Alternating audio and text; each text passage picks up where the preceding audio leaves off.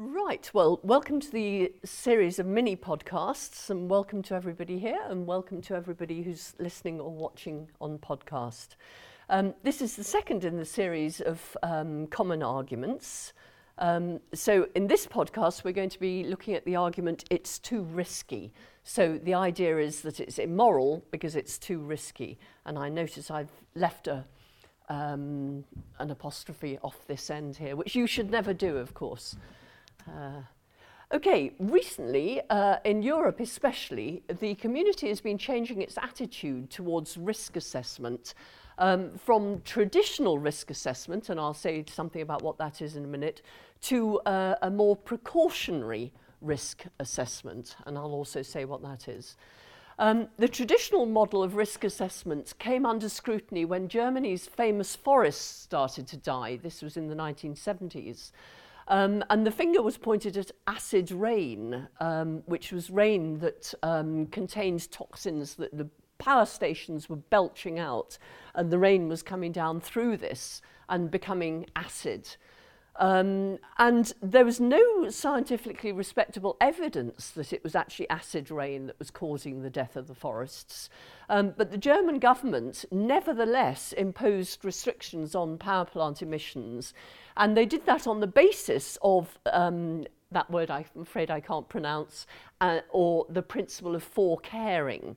And this was the predecessor of the so-called precautionary principle that we're going to be discussing today. And a popular formulation of the precautionary principle is this, the wing spread statement. I'll leave you to read that.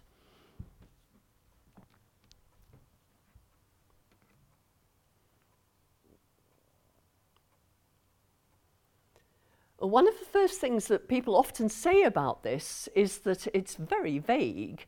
What do they mean when an activity raises threats of harm? What sort of threat of harm? To the environment or to human health? Well, what do they mean? Which, to one or the other, or does it matter? Precautionary measures should be taken. Well, again, what's a precautionary measure? Even if some cause and effect relationship hasn't been established scientifically. Well, again, what do they mean? What sort of cause and effect relationship? But just looking at that, you shouldn't ever worry too much when you get a query about vagueness at this sort of level. Because actually, if you think of almost any moral principle, you're going to get vagueness until you've got a context in which the principle is being used. So do as you should be done by, as you would be done by, for example, is a moral principle. And if you just leave it like that, it's very vague, isn't it? Do as you would be done by, what do you mean? But actually, if you use it in a context, then you know exactly what it means. And exactly the same thing is true of for example, the Kantian statement. Don't use another person as a tool, only as a tool. Well, again, what does this mean? Answer, you only know when you put it in a context. So the fact that the precautionary principle is vague when it's not in a context doesn't mean that within a context it isn't a perfectly useful and practical principle. So the key differences between the precautionary principle and traditional risk assessment are, firstly, there's a shift in the burden of proof from the opposer of an innovation to the innovator itself. So whereas in traditional risk assessment, science proposes the innovation, and it's up to a member of the public or somebody else to say, no, this is too risky, and they need to show. So, for example, in the case of thalidomide, it was up to, there was a particular doctor whose name I sadly can't remember, who, upon whom the onus fell to show that there was something very badly wrong with thalidomide. In the precautionary principle, if any member of the public or any number of members of the public think there's something wrong, then the burden of proof is on the person who's innovating. There's also a weakening of reliance on scientific risk assessment, and both of these have been seen as strengths for the precautionary principle.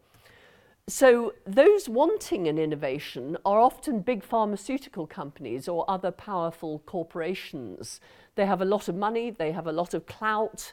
Why should the onus be on a member of the public or a protest group as opposed to on a big pharmaceutical or a big corporation? So if the precautionary principle shifts the burden of proof from the members of the public or protest groups onto big pharmaceuticals and other big corporations, some people have seen that as a strength. And in the same way, the idea that it's no longer science who has the final say on whether or something is or isn't risky has also been thought to be a strength. After all, science hasn't always been right. Radioactivity, it was often wrong, and we'll say a bit more about that in a minute. Thalidomide, we all know the disaster that happened with thalidomide. TGN 1412, 6 very fit young men were used as guinea pigs, and they all suffered a complete organ shutdown. They were in a really bad way. They have all survived, but they're not well. So the idea that science should be in charge of risk assessment has been thought by quite a few people to be wanting. So X-rays and radioactivity, for example, were discovered in 1895 and radium in 1898. Very early on, there were disquieting signs. So in 1896, Thomas Edison's assistant died after having to have his arm amputated due to radiodermatitis. Numerous reports of skin burns, loss of hair. Young women who applied radium-activated paint licked their brushes to sharpen them. They developed bone lesions and other malignancies. So there was quite a lot of evidence about the dangers of radioactivity. And despite these warnings, the scientific community completely embraced radium and radioactivity. There was a general consensus that X-rays caused no harm. Ill effects were explained away as a result of static electricity and individual sensitivity. Early claims, even from scientists, that radiation exposure might have long-term ill effects, for example, effects on the fetus in the womb, teratological effects, were ignored. And the Roentgen Society dismissed as lurid journalese and scientific incompetence articles by the few reporters that were worried about radioactivity and radium. So there was a general movement on the part of science to say this is all, any worries about this is just sheer power-mongering, fear-mongering. And the public, who trusted scientists and doctors, started to look on radiation as health-giving. So radium was used in toothpaste, hair cream, health products, said to cure things from stomach ulcers to impotence. I don't know, looking at the ages of my audience, I suspect that there may be others like me who had their feet x-rayed in shoe shops, which did no good, actually. It was just there to amuse children. But we were having our feet were being x-rayed for fun. And x-rays were also used to treat ringworm and to remove unwanted hair in beauty salons, all because science said there is no fear from x-rays.